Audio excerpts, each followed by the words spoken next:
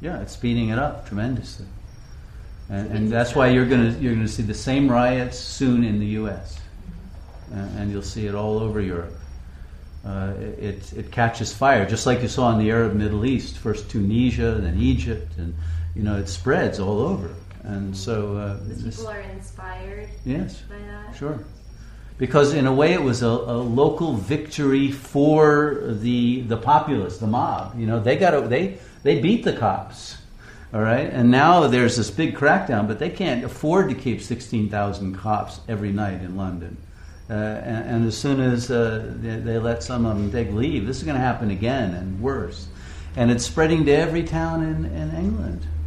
And it's going to happen in France, which is always like a tinderbox, and Germany. It's unstoppable because the same conditions are in effect. And now that you have bankruptcy of all the countries in Europe, and the whole Eurozone is about to collapse, there will be no euro soon. There will be absolute chaos. And everyone who is in the middle class knows they have no hope, and the underclasses even less.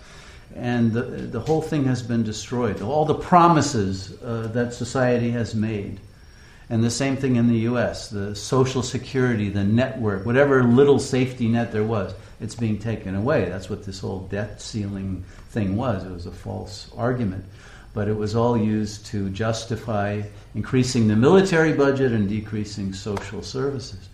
And people will revolt against that, even if they don't know and can't consciously recognize what or why they're doing it.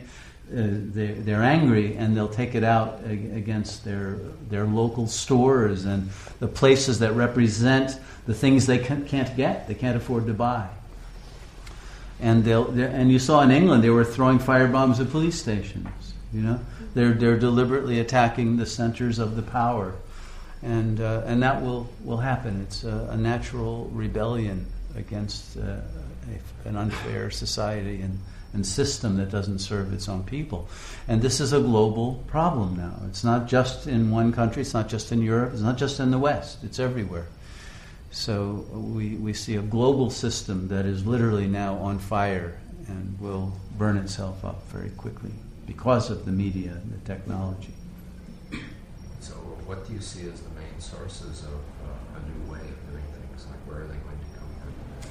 Communities like this that are returning to the roots of true spirituality and harmony and love, and not basing our existence on profit and raping the earth, but surrendering to nature, being a steward to nature. All the old classical values that used to be part of humanism and were part of spirituality universally. But reaching a higher level of consciousness in which this is not done as an ego project because it should be done, but because you realize that you are part of that single intelligence that has created this universe. And it will come out of a kind of love that is unknown to humans in an ego state. But we have to do the inner work of reaching that state. And there are very few people who are willing to dissolve their own egos voluntarily. And so it will happen through suffering and devastation and mass death, because all of this is leading to World War III. There's no way out. That's the ultimate conclusion of this. And so if we're going to bring about another world, we have to work very quickly to change the trajectory of events.